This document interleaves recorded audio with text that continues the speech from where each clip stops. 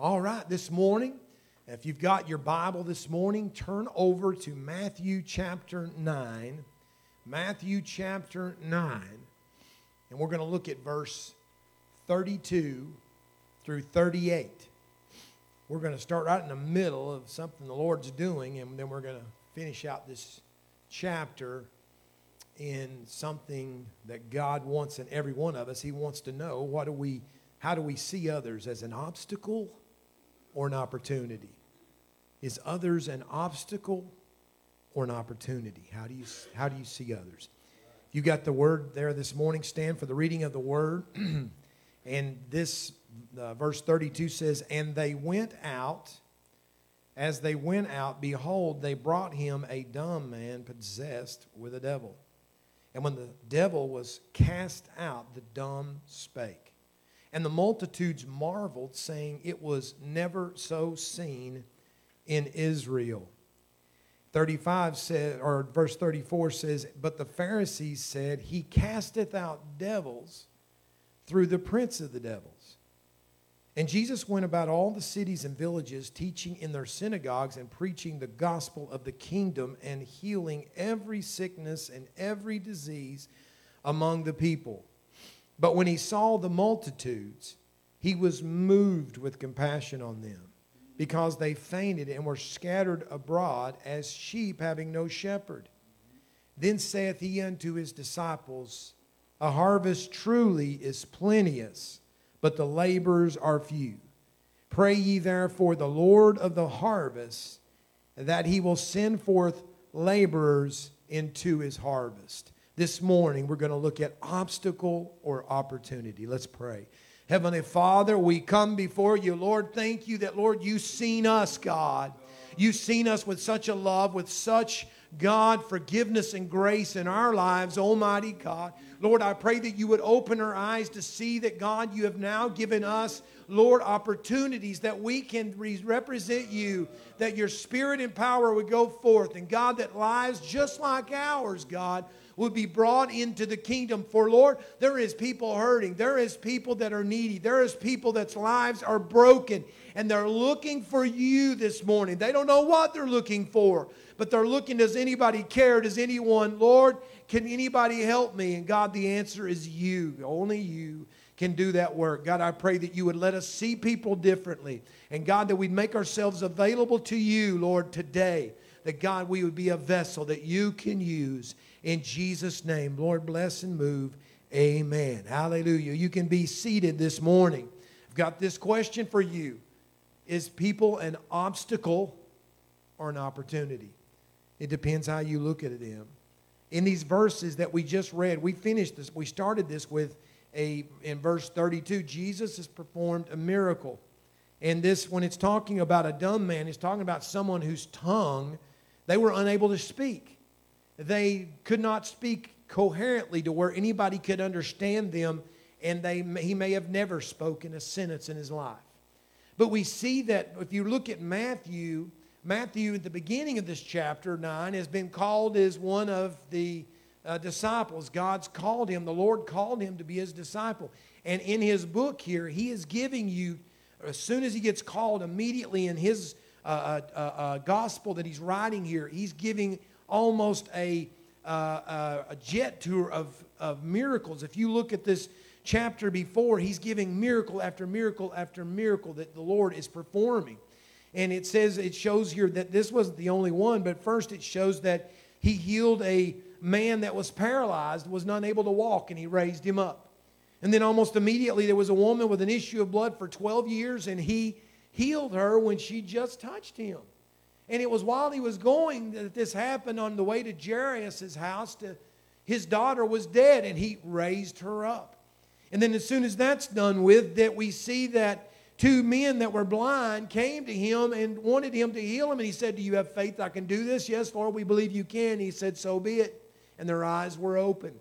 And then we see finally in these verses that we read of this man who was unable to speak, and the Lord touched him, and he loosed his tongue, and now this man was able to speak. And the people said in this verse, it said, and it said that they marveled, saying it was never so seen in Israel. We're seeing things we've never seen before. People's needs are being met like they've never been met before. And the word is going out of what Jesus is doing in people's lives. And here they come. Multitudes is coming and they're thronging him and they're asking him for help. And I can hear them crying and I can say, Lord, come and touch me. Someone else is pulling on him, Lord, please heal me. And he's hearing all these people with their needs. But we never search the Scripture. And you're not going to see the Lord said, I'm tired of fooling with you all. I need some rest. And he needed rest. And sometimes he would have to slip away just to get a few moments. Or he'd be on a ship and he's going between an appointment from point A to point B. And through the middle of the night, he gets a little sleep. And then what happens is disciples wakes him up because they need his help too. And so the Lord was someone who was always looking for opportunities to minister to people's needs. Thank God when I came down to the altar that night that the Lord wasn't too busy that he didn't see me. But he seen me not as an obstacle, but he seen me as an opportunity. And thank God he did the same thing for you. Amen. Thank God that he's still available today. And though these people were clamoring, and the thing that I was thinking in my mind is how many people was, because these are multitudes, these are thousands of people that are coming to him now. Hundreds and then thousands were coming at different times and wanting him to minister to them and meet their needs. And yet he was never weary. He kept meeting their needs. I was thinking about how it gets overwhelming sometimes. One of the most dramatic things in EMS, we have drills to where we prepare for the bad events. And hopefully people are doing that, because you don't wait until the bad disaster happens to be able to respond, or you're in trouble because you're not prepared. And so I remember one that was really dramatic, and they did a very good job preparing for this. And it was hosted at the city fire department in London, and they were simulating a bus wreck. And the bus wreck, there was people everywhere. So when we got there, they had people laying all inside the building, all out in the parking lot.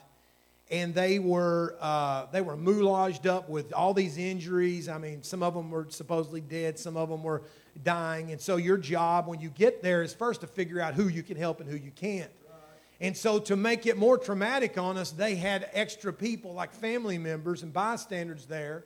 And so it was realistic, because not only did they look real, but they've got people pulling at you, hollering, come help. And they were very realistic. They were screaming, come help my daughter, come help. And they're screaming top of their lungs, and she's bleeding and she's crying. And then somebody else is pulling on your pants this way, help. They're laying. So you got people all the way around you calling out for you to help. And it's overwhelming, because you're thinking, who do I help first? What am I supposed to do? And I was thinking the Lord, how he must have felt like people were pulling him from every direction. Help me, in thousands of voices.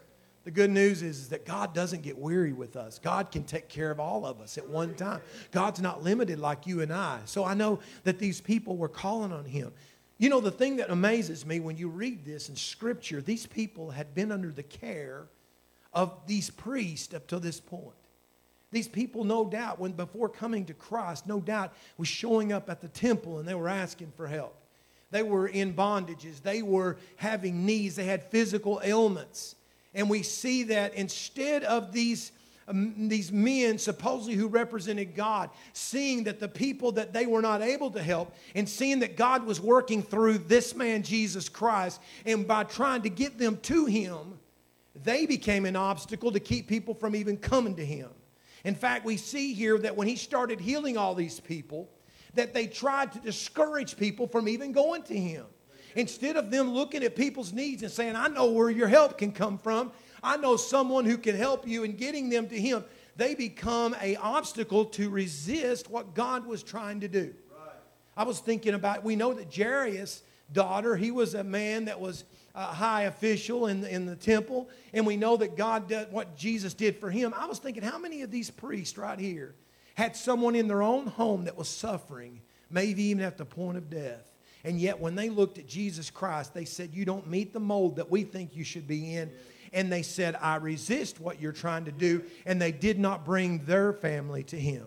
I was thinking about how horrible it is that instead of them getting people to him, they tried to resist him. And they said, oh, he's casting out these devils through the prince of the devils, which Jesus in another place says that logic doesn't even hold up. You see, if the devil cast out devils in his name, he's actually divided against himself and he's actually hurting his own self. So that doesn't even make sense. But we see that God was on the move and he was trying to move in these people. But we see that the Pharisees, the religious leaders, was trying to make him an obstacle. Instead of trying to help people, they're supposed to be the shepherd of these people, and yet they really didn't care.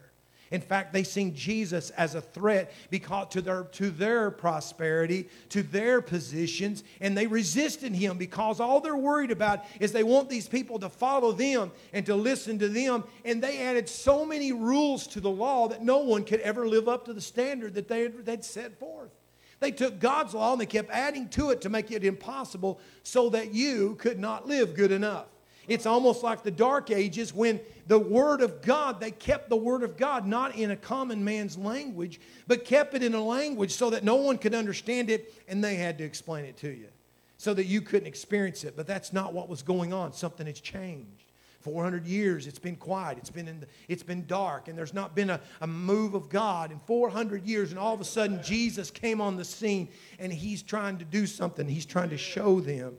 You know, not only the obstacles was these religious leaders. Do you know even Jesus' disciples was an obstacle for people coming to him? We see that that people was trying to bring their children to the Lord. Did any of you ever take your children and give them and bring them in a service? I think it's a good thing. I don't think we've done that since I've been here, but I think it's scriptural to do that. Give your children to the Lord. Both of my children was brought in a service and the pastor put his hands upon them and offered their life to the Lord. God, this is your vessel. This is your child that you've given us, and now we're giving them back to you. And put your hand upon them and use them. And so these people were bringing their children to the Lord and saying, will you touch them? Would you put your hand upon them? And his disciples was trying to get rid of them, tell them, get your kids away. We see in Mark chapter 10, 13 through 16, says, and they brought young children to him that he should touch them. And his disciples rebuked those that brought them. But when Jesus saw it, he was much displeased. He was angry. And he said unto them, suffer the little children to come to me and forbid them not, for of such is the kingdom of God. Verily I say to you, whosoever shall not receive the kingdom of God as a little child, he shall not enter therein. And he took them in his arms, and he put his hands upon them, and he blessed them. He's saying, let me tell you something. This is what heaven looks like. These children are innocent. These children trust me. These children want me to touch them. They come to me in innocence, and they believe that I can do anything. And that's what I want to put my hands. I want you to come to me the same way, is what he's saying. I want you to come to me the same way. And if you're going to make it into heaven, you're going to have to put your faith in me just like these children do. And he wanted to touch them, and he wanted to bless them. And thank God, he wants to put his hands upon us. He wants to minister in our lives. But we don't want to be like the disciples. How many people in our lives do we know that needs God more than anything else? Are we an obstacle, or do we see this as an opportunity that we use to let God work through us?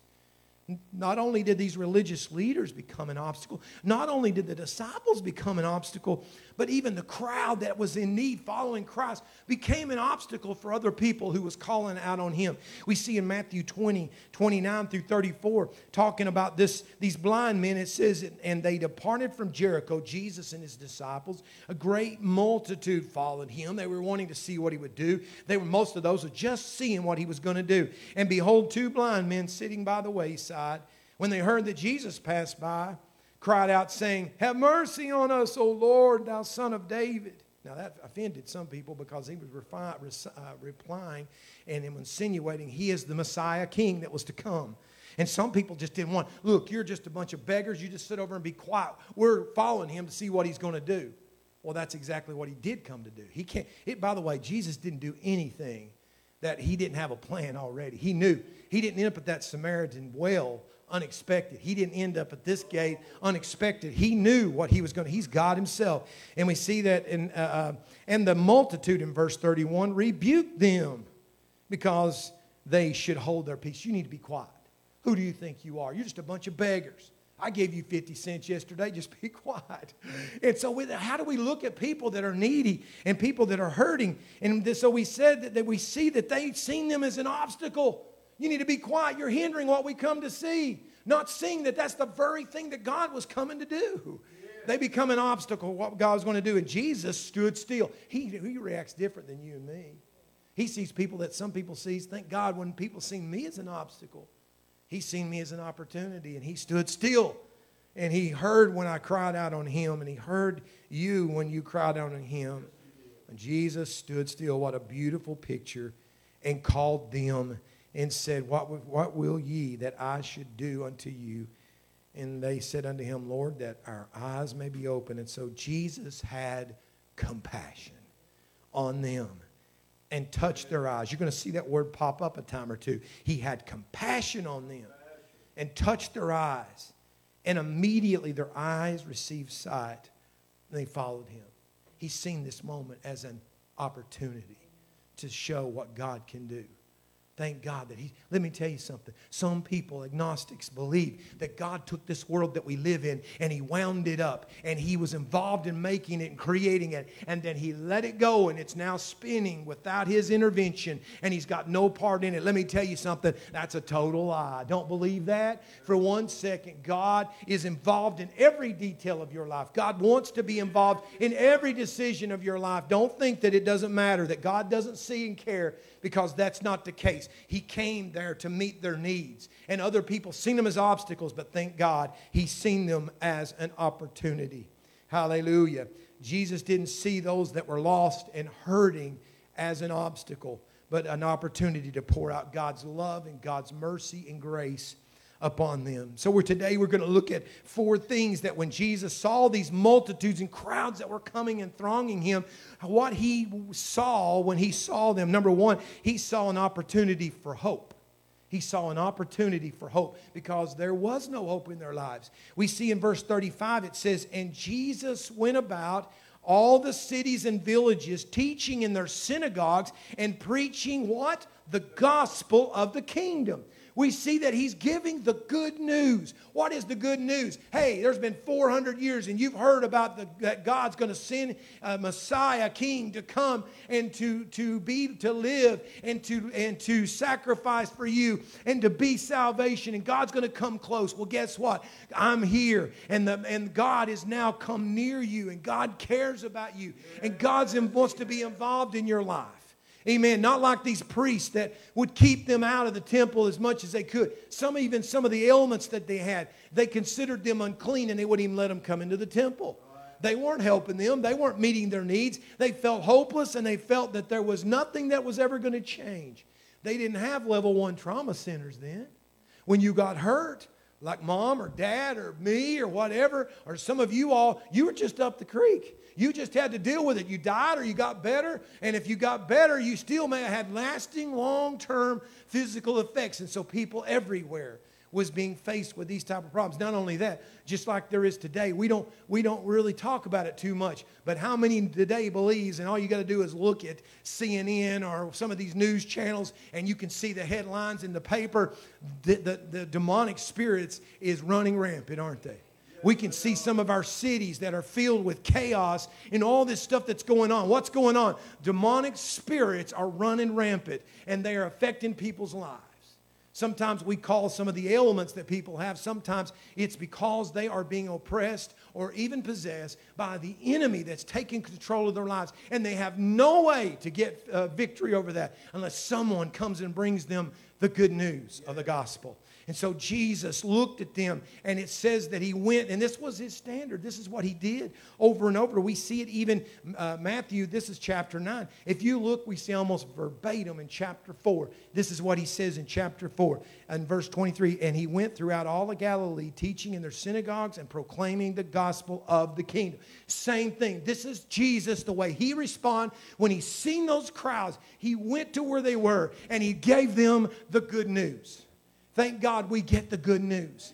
That God loves us. That God wants to forgive us. That there is hope from that miserable state we find ourselves in. He wants to bring us hope. And so he proclaimed the good news to meet their spiritual needs. He doesn't leave us. He doesn't come and just say, you just got to stay where you are and you'll get out of this someday. No, He comes and says, I can change you from the inside out. And He brings us the good news that gives us hope that our lives can change. Let me tell you something. When He changed me, I was totally black. I was totally lost. I was totally covered with sins. Thank God that night when I left there, His hope filled my heart. And when I left, I was completely changed, never to be that man again. Never to go back to that man again. Now, I can't say I never made a mistake. No, but every time He's there, He's helping, He's cleansing, He's drawing me closer. And I don't want to go back. That man's dead and he needs to stay dead. And so thank God He brought hope to these people. He brought hope, and it was so different than what these priests ever did. All they got up and did was give the law and let them know that they didn't meet up to it. But Jesus was different. This was so different because when He spoke, He came and said, here's what the law says. And you're insufficient. But I've come to give you life. I'm come to give you the help that you've been looking for. You don't have to do it in your strength. But God's come so that He can give you His grace and mercy. By putting faith in God, all of a sudden, God considers you clean. And God considers you done. And He sees His Son's blood through you. And so He brought them hope. And when they heard Jesus' voice, it was like, this is so different than anything we've ever heard before. And all of a sudden, hope rose up in their heart. That's how they started asking Him. When He said to them, do you believe I can do it? Yes, they said, yes, we believe you can do it. Why? Because they'd heard what He said. They'd heard the Word of God coming from Him, and it was hope-filled. You ever heard someone preach like that? You ever heard the Word of God to where all of a sudden you come in and you're dirty and unclean, or maybe you're discouraged or whatever it is, and all of a sudden you didn't think you could even make it that night, and you got there and the Word of God's going forth, and all of a sudden you had hope come up. Well, the Lord can take care of this situation I'm going through. Why? The Word of God gives hope. Amen. So He come, and the first thing He did every time, He offered them hope. You're not in this alone. I've come to give life, and life more abundantly. We see He did something else. When He seen these crowds, He saw not only an opportunity for hope, He seen an opportunity for help. He didn't just leave them where they were. He didn't just give them the good news and said, now, you need to accept that, and by faith, just hobble over here, and by faith, take hold of that, and that's wonderful. God done something in my spiritual life. But He didn't leave them that way. Why? He's God. He can do anything. Scripture says, by His stripes, we're healed, right? Some of you, sometimes, no, we are. It's a perfect thing that God says, and I want to see it again, don't you? God's doing it. God's still healing. We have many testimonies of His mighty power. But we see He didn't leave them where they were. He met their physical needs. He met their physical needs. We see here first that He met their spiritual needs. He didn't just see them and tell them that they were wrong, but He helped them. And in fact, in that Matthew, when He's talking back 4 or 5 chapters before, it says in verse 24, verse 4, so His fame spread throughout all Syria, and they brought Him all the sick, those afflicted with various diseases and pains, those oppressed by demons, those having seizures and paralytics, and He healed them. And great crowds followed Him from Galilee and the Decapolis, and from Jerusalem and Judea, and from beyond the Jordan. What's He doing? He's meeting their needs. Let me tell you something. In our lives, when we see what God can do, and we don't need to just tell people God can save you, but God can use us as vessels to meet their needs. If they're sick, we need to pray for them.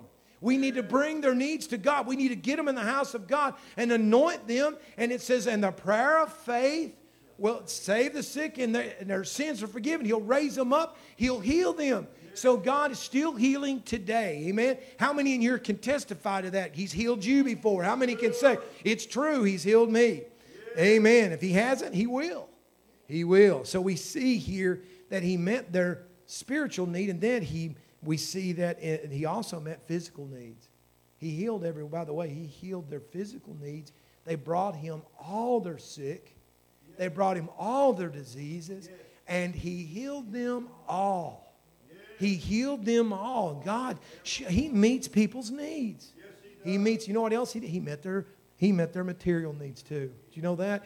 And we see that Matthew also recorded this in chapter 14 and 15. 2 different times in 2 different chapters, Matthew records that the people came by the multitude, by the thousands out in the middle of the wilderness, and they stayed with Jesus so long they were hungry and they had no bread, they had nothing to eat. And what did Jesus do? The disciples, again, trying to be an obstacle, Lord, send them away. Let them go into the cities and get them something to eat. Get rid of them, Lord. We're ready to go take a nap. But the Lord said, you need to feed them. Well, how are we going to feed them? Well, are we going to feed them? Somebody with just about that much faith, maybe as Andrew, said, Lord, all we've got is this little boy, and he's got some fishes and loaves. 2 fishes, 5 loaves, or 5 and 2. I get them mixed up. But he's got this little lunch. He's got this Captain D's kids meal, and that's all we got, Lord. Out of this whole thing, thousands of people, and we got a Captain D's kids meal. And I went to Long John Silver's last night, and they messed everything on my order up. I ended up with, it was like surprise lunch. You order one thing, and you get home, and everything's different. They had this Captain D's kids meal, and so he said, that's all I need. In fact, if they'd said, we ain't got nothing, zero, they ain't got nothing but this sand right here, he'd said, that's all I need. It doesn't matter. It don't matter. God created everything you see out of nothing. All he's got to do is speak it, and it's done. But he took something they could see, and he took something small that they could wrap their minds around, and he kept breaking each time. And he fed the thousands and the thousands and the thousands. Had them sit down in these groups, and he made the disciples, the ones wanting to send them home. You go hand it to them, and you keep coming back. And every time you come back, your eyes are going to get bigger because there's going to be more fish than when you left the last time. And he fed them all. And every time there was leftovers. They eat till they was full. And every time he met their physical need. He met their physical needs so much that they wanted to just follow him around all the time and just trust him. Well, you just keep feeding me, we'll keep following you. He didn't want them to do that. That wasn't what he came for. But he wanted them to know, you trust me. I see your needs, and I'm going to meet your needs. I'm going to give you hope. I'm going to give you help. I'm going to meet your physical. I'm going to meet your spiritual. I'm going to meet your material needs. Amen? We see that he gave to their needs, and he met their needs. I remember I was amazed that when they started doing some of these food programs and giving out this boxes of food that we've participated some in here. I remember the first one I seen was over at Calvary Baptist there in London. And I remember I don't know what the deal, the word got out. I guess they put it on Facebook or something. And, buddy, you couldn't get that side of town. Was locked down. Looked like New York City traffic hour. People backed up as far as the eye could see and went around corners and kept on going. I've never seen so many people lined up just to get their part of something for free. People have needs, don't they? Some people did and some people didn't, but people have needs. And they're looking for someone who can help meet their needs. And the question is, we know who the answer is. We know what they truly need. And yes, he can meet their physical needs. He can meet their material, but it's going to start. He's going to move in their spiritual life. And so God, and we don't want to just say, oh, God, you help them, Lord. We need to be that vessel God can use. Amen. So we see here that he saw an opportunity for hope, and he gave them the gospel. He's seen an opportunity for help, and he met their physical, their material, their spiritual needs. And then we see that he saw an opportunity for heart. His heart broke for them.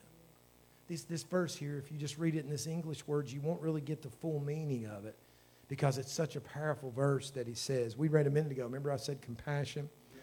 Verse 36 talks more about that in more detail. It says, but when Jesus, so we already see that he's met, before I read this, we already see that he's already met their physical needs.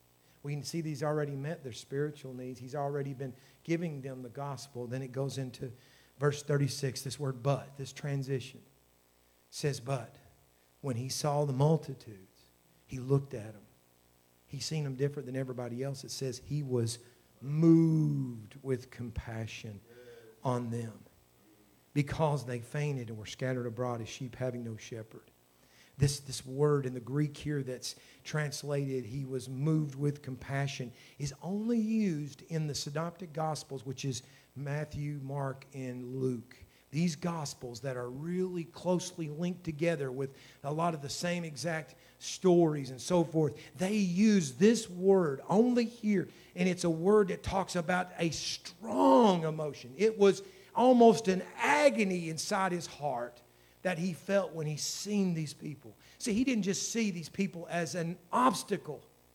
His heart broke because he seen that this was an opportunity, that they were looking for what he could give them. They were looking for God. They weren't looking for anything else. They didn't know what they needed. They just come to the church, and the church didn't take care of them, and here they are. They're hurting, and they're dying, and they're needy, and it says when he looked at him, his heart, just like that young man that came to him, and it says he looking at him, loved him, and told him the truth. And when we see that, and this is exactly the same word that's being used when he's talking about Lazarus. And he knows he's going to raise him, but when he sees the people crying over one of his closest friends, Lazarus, and he's dead, and he sees the emotion of the people around him and his friends, Martha and Mary, and their hearts broken, it says that he grieved, he groaned.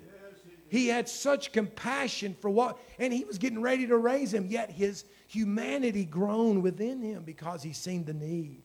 He's seen how people hurt, and he felt that.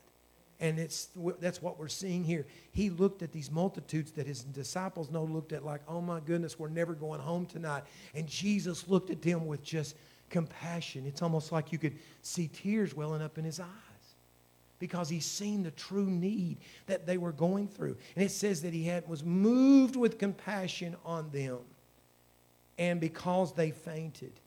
This original language on the word fainted there actually said, it was a word that meant were tired and laid down.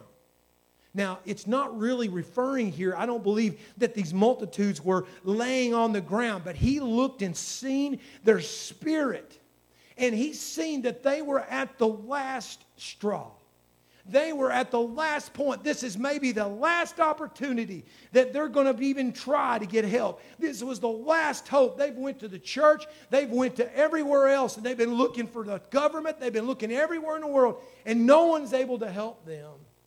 And they are looking, maybe he could help me. And he sees their spirit is so weak, they're barely even moving. Their spiritual spirit is so weak that they are looking for help. And it says, and it's talking about that they're, and having no shepherd. You know, it's talking about here that these men that were supposed to be looking out for them in these synagogues, that they were almost like wolves that were coming after them. And it was almost as sheep when the wolves start circling the sheep. And they're so weary. This is the picture it paints. They're so weary that they see what's around them. They see that it's hopeless to even try to get away because they have no strength. And it's as if the sheep just lay down and give up. Have you ever felt that way in your spiritual soul? That you feel like, God, I don't know what I'm going to do. Maybe before you got saved, you had no idea. You're going through it. Your marriage is on the rocks. Your finances on the rocks. You just want to give up. And we see that they were in this condition to where they were helpless and hopeless. And that's the way God saw them.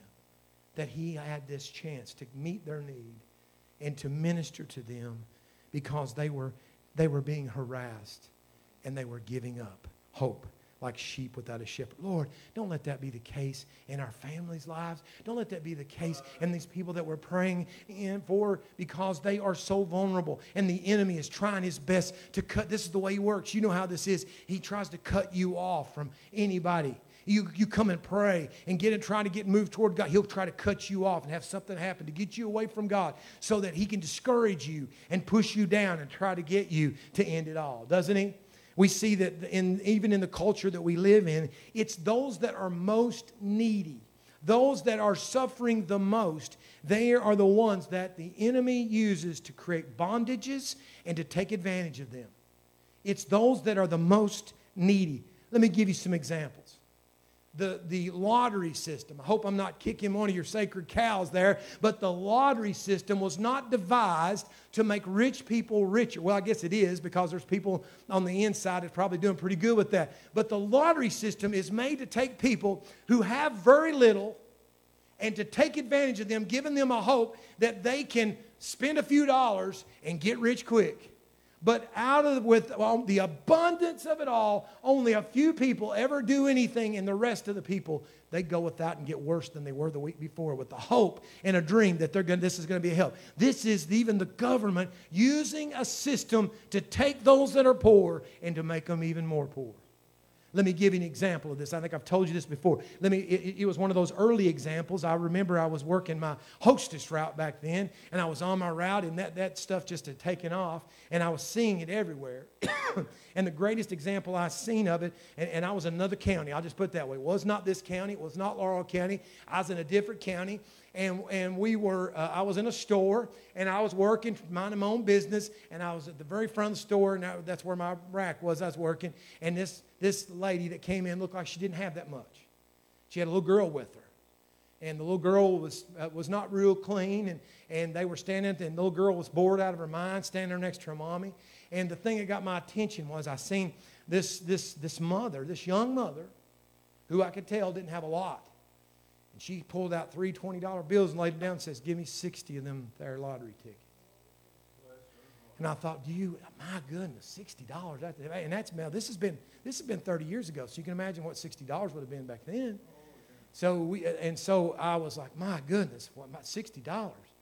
And so I kept working and going out and getting stuff and coming back in. And the whole time this thing caught my attention. Little girl kept grabbing her side of her pants saying, Mommy, leave me alone. Mommy's busy. Leave me alone. And my heart was breaking for the little girl. And so the woman won a few things here, $5 here and $10. Every time she'd win, she'd say, give me 10 more, give me 5 more. Until the very end, I was leaving at the very moment that she had just lost it all. She kept using it, winning, until she lost it all. So now she didn't have much, and she hoped that $60 was going to bring in a lot more money, and she walked out with zero now. Finally, the little girl got her attention. Mommy.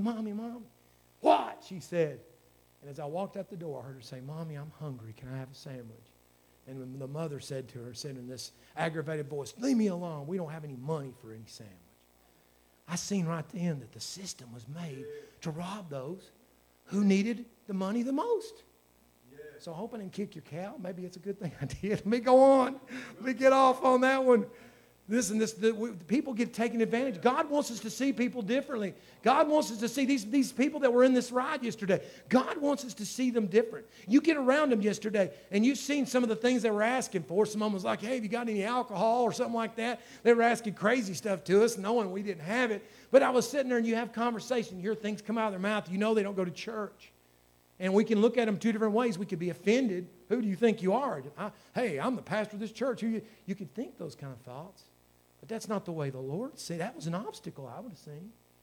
But God's seen them as an opportunity so that we can let them see God's glory and how God's changed us. So that maybe today God's able to use what happened so that others is thinking about Him today when they go back to their city that they're from. They might not have thought of Him in a long time, but they was at least at one church yesterday that represented Him. And so that's just another opportunity. That's who the enemy wants to take advantage of. Hey, there's phone scammers taking advantage on the elderly, aren't they? They don't wait till you get too old. They come after all of us. But let me tell you something. People are looking at those that are vulnerable, those that have the least, and they're trying to take advantage. Drug dealers prey on the young and those that are hurting, trying to get them an escape just a little longer from their problems. Just try this one time, and it'll give you a release for the next 24 hours. And the next thing they find, they're under a bondage and they can't get away from it. People prey on the people who are hurting and needy the most. This is something that I never thought we would see in America, that you hear in other countries, and surely this would never come to our land. Human trafficking is at an all-time high in America. We have stings going all over the country, in California and different states, where they're going in and undercover, and they're rescuing hundreds of these children that is in this trade that's captives, and they are being used to benefit other people. People are hurting. And so we can look at it and say, well, thank God it's not my family. But it's somebody's hurting. Someone's life is being destroyed. And if the only way we're ever going to see this end is when God's people stand up and God's people start praying and say, God, reveal the sin that's going on and push it out of our land. God, the only thing that's ever closes bars, the only thing that ever pushes people back the other way is when God's people start praying and revival comes to this land again. And God opens the eyes and spotlights all this darkness to where people have to run for cover. But right now it's done in our open borders, and we see it. It's growing left and right. And people and young ladies are in this trade because they're needy and they have nothing to take care of themselves, and they're maybe runaways and they can't fend themselves and they can't provide for themselves, and they find themselves in a lifestyle they never dreamed that they would be. They used to be in Sunday school when they were a small child, and now they found themselves trapped in this lifestyle. Who cares? Who's going to pray? Is it just as long as it's not our family? Is that the way we look at it? Or are we like the Lord when He looks at them? We see with such compassion that tears wells up in us, and we say, God, this cannot be. God, come against the enemy. God, come against the darkness and give them hope, and then minister to these people. We can't wait for people to come in these doors to minister to people. There's people out there that God needs to reveal, and I've been praying about that. God, show us some things that we can do. Show us what we can do. What's the greatest needs in this community so that we can extend ourselves, so that we can be a vessel, so that people can see hope. He went to where they were. Jesus went to where they were and gave them hope. Then He met their needs, and then He was able to bring them into the kingdom. So we see that He had a heart for them. And I've been praying, God, give me a heart like You have. God, give me a heart for You first. Give me a heart for You the way You want me to have. That's the first step, because if we don't have a right heart with God, we'll never look at other people the way He looks at them. Then, God, give me a heart for You all. And then give me a heart for the world the way He sees you. I love you all, but I know He loves you more than I do. And I want Him to give me the love that He has, so that I see your lives and I feel your lives the way He does. And I'm praying for you. Let me tell you something. That's important. Let me not go too quickly past that. I promise. I've got one more point. I'm going to try to get to the end pretty quickly. But here's the deal. You're never going to do any of these things if you don't pray. The only way. If we sit around and say, God, whenever You change me, I'll do what You're asking me. It's going to start with prayer. God, You got to show me with my eyes what You want me to see. Give me a new heart that I feel what You want me to feel. Prepare me as a vessel so that You can use me, and then send me. And I'll do it. Right. And that's what He wants to do. But many of us, if we don't watch, we'll say, man, somebody needs to do something about that problem. It's hurting a lot of people's lives. You know what? The reason God shows me and you those things, He wants me and you to be part of that solution.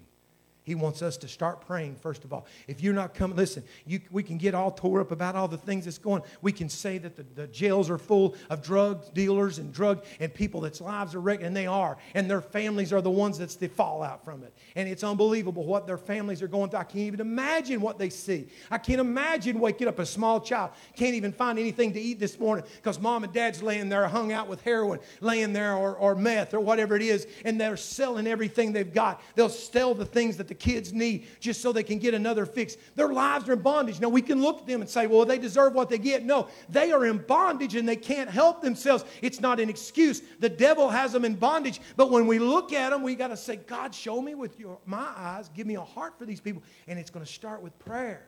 It's got to be, God, you've got to turn this situation around. And He'll do it. He wants us to see people different than He sees us. Last thing on this point I want to talk about is, did you know suicide rates are at a 35-year high, and they keep climbing and keep climbing and keep climbing. I could not tell you, I've told you this before, and when I told you before, the statistics are even higher. I couldn't tell you how many times a day that we respond in Laurel County to suicides. Couldn't tell you. It's growing left and right. If they haven't done it, they're thinking about it. They're trying it. They're hopeless. They're looking for these people that Jesus is describing here, that it says that they are sitting there ready to lay down. That's where they're at. They're at the last straw. They're crying out, does anybody care about me? Does it even matter anymore? They're looking. What are they looking for? It's not a fix. It's not more money. It's not a stimulus check. It's not another experience with someone else. It's the Lord Jesus Christ. That's what they're looking for. Well, how are they ever going to know about Him unless we are the vessel God wants us to be, to offer hope, and it starts with prayer. God will open your eyes to things you've never seen before if you let Him pray. Amen. So we see here that when Jesus saw these multitudes and these hurting people, He's seen an opportunity for hope. He's seen an opportunity for help. He's seen an opportunity for His heart. And we see finally He's seen an opportunity for harvest. A harvest. What is harvest? Many of you know all about that. You've got fields you may have already set out. You've already started working on. And you're looking for a few months down the road. There's going to be a payday. Then things are going to come fully ready to harvest. And then you're going to bring in the crops. And then you've got to pray. But you have a limited time to do it, don't you? You have a limited time. You do all the work. But you've got to get it before it's too late. Or you'll lose the whole crop. We see here in verse 37 and 38. And it says, Then saith he unto his disciples, he's looking at these people. The harvest truly is plenteous, but the laborers are few. Pray ye therefore. What's he say do? Pray ye therefore the Lord of the harvest, that he will send forth laborers into his harvest. In these verses, we see that the Lord's declared, number one, that the harvest is plenteous. He's saying, can you not see the need? Can you not see the lost? We live in a country with 330, 350 million people. And the vast majority, probably 90-some% of those people don't know God.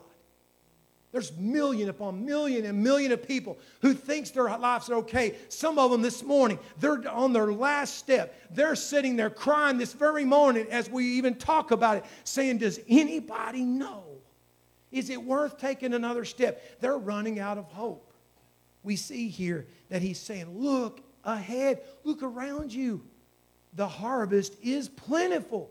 It's everywhere you look. It's about to knock you down. What are you doing about it? It's what he's saying to them. He says that it's abundant. Also, not only does he say it's abundant, but in John chapter 4, he says it's ready now. The harvest is ready now. It says in chapter 4, in verse 35, say ye not, there are yet 4 months, and then cometh harvest. Behold, I say unto you, lift up your eyes and look on the fields, for they are white already to harvest. When Jesus said this, he had just talked to this Samaritan woman who had to come to the well in the hottest part of the day when she was just about to die. It was so hot. You didn't come there at that time. You come in the cool of the morning. She's out there with a blazing sun coming down on her, covered up, carrying these heavy things of water to where she probably barely makes it back without passing out. Why? Because of the lifestyle she's been living. Because she knew the ridicule. No one else wanted to be around her. So Jesus, on purpose, shows up the moment that she's there so he can minister to her. When she discovers that he is the Messiah, she goes back to Samaria and she's telling everybody, come and see he who has told me everything about my life. Is not this the Messiah? And when Jesus is telling his disciples who's trying to offer him meat, and he says, oh, I've already had meat you don't know anything about. And they're thinking, where did he get meat? All he was doing was talking to a woman who fed him. And what Jesus was saying, he says, look. And he says this statement, and what is he talking about? Is he pointing at the fields? Because he just said that the harvest is 4 months away.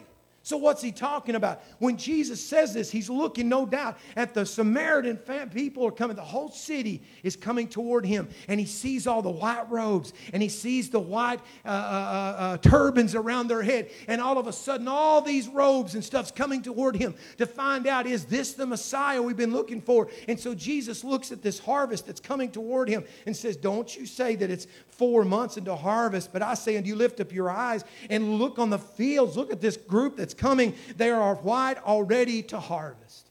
He's saying the mission field is coming to you. Do you see it? Do you see an obstacle? Or do you see an opportunity? And so today he's encouraging us this morning. But to reap the harvest, someone has to reap the harvest or to be lost, right? That's why he said there in that verse, pray ye therefore in verse 38, the Lord of the harvest, that he will send forth laborers into his harvest. You won't pray that prayer unless your heart's already changing. When you pray that prayer, it's because you see the lost. You see this harvest, and you realize how important it is that we do our part.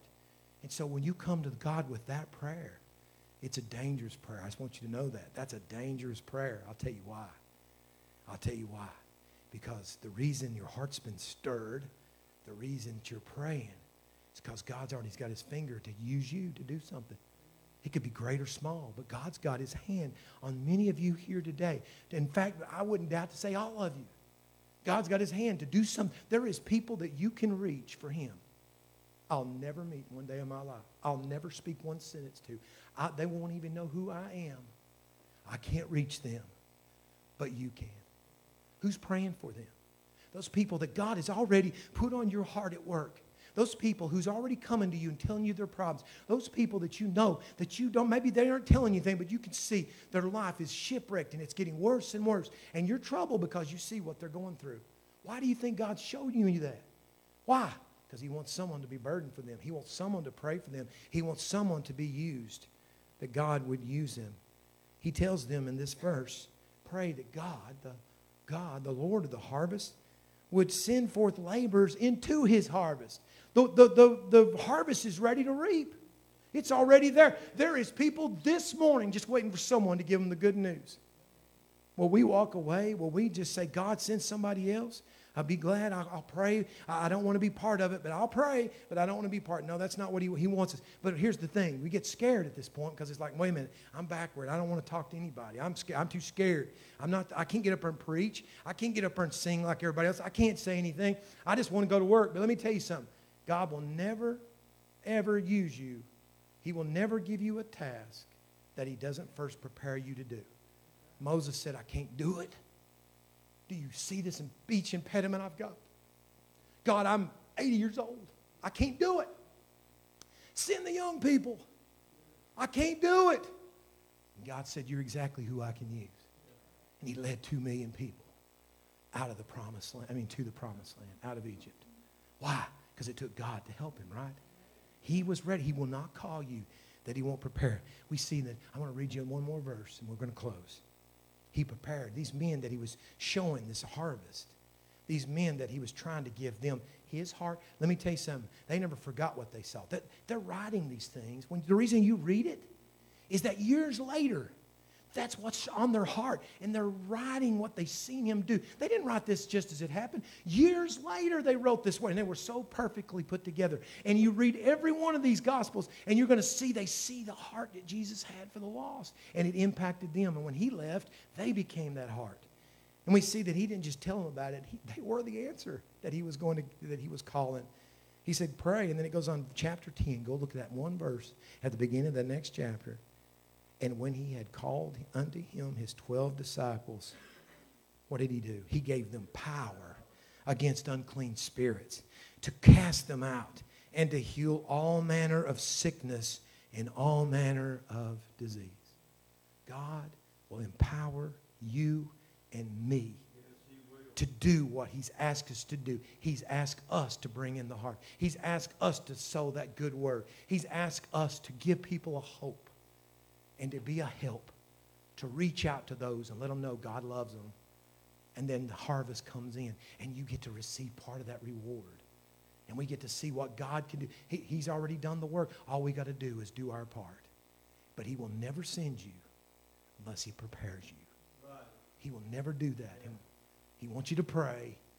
And then He'll stir you, and He'll prepare. So if you're too afraid, if you're saying, God, I can't do it, we need to pray more. Yes. We need to seek Him more.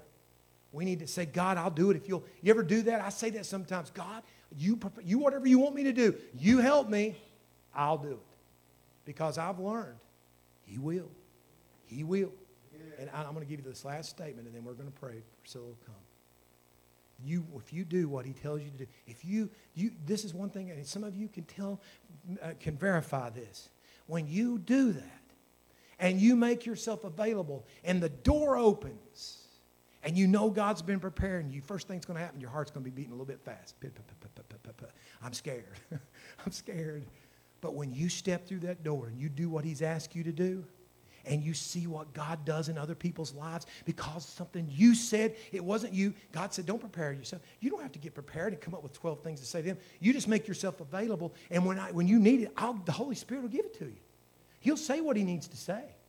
And when you see God use you and people's lives are impacted by that, you'll walk away with your spirit will just be soaring because you'll say, God, that was awesome. That was awesome. I wasn't even afraid. God, you took me through that and you helped me. God, open another door. You'll find excitement building in your life. Don't let fear keep you from what God wants you to do. There is multitudes every direction we look, even in this community, even at your job. They're looking for someone to represent Him, to bring hope, to bring help, to bring heart, and to see the harvest. And He'll use you. Amen? Let's stand this morning. Let's stand this morning and bow our heads. Oh, Heavenly Father, I thank you, Lord, that God, it's true. God, that you look at, Lord, this hurting world. And God, there's more people hurting now than ever hurt before because, Lord, in this last year, there's been such a drawing back. There's been people, Lord, that used to be in your house that God is drawn back from you. And God, they're hurting and they need you. And God, they're letting fear fill their heart. Lord, let the hearts and let our eyes be open so that we can see what you want us to do. God, don't let us miss what you want us to do. God, don't let us make excuses for what you want us to do. But God, let us be vessels that you can use. Because when you look at them, Lord, you see them just like you did in these verses. God, tears, no doubt, it wells up and saying, who's going to do it?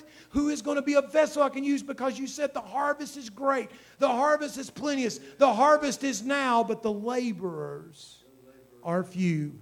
Everyone's waiting for somebody else. And God, you want to use them this morning. And God, I pray that you do it. Don't let one of us say somebody else. Don't let one of us walk away and not see people the way you want us. Start right here with this preacher, right here, God. You start right here. God, let me see the way you want me to see.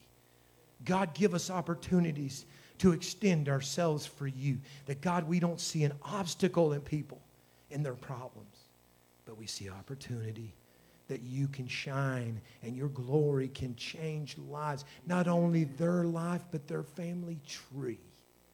God, we don't even see what you can do with just one changed life. But you want to do it. You're prepared to do it. And that's the reason you came, is to do it. And God, I pray that you change us and challenge us this morning. Challenge us, God. Thank you for what you did in our lives. In Jesus' name, hallelujah.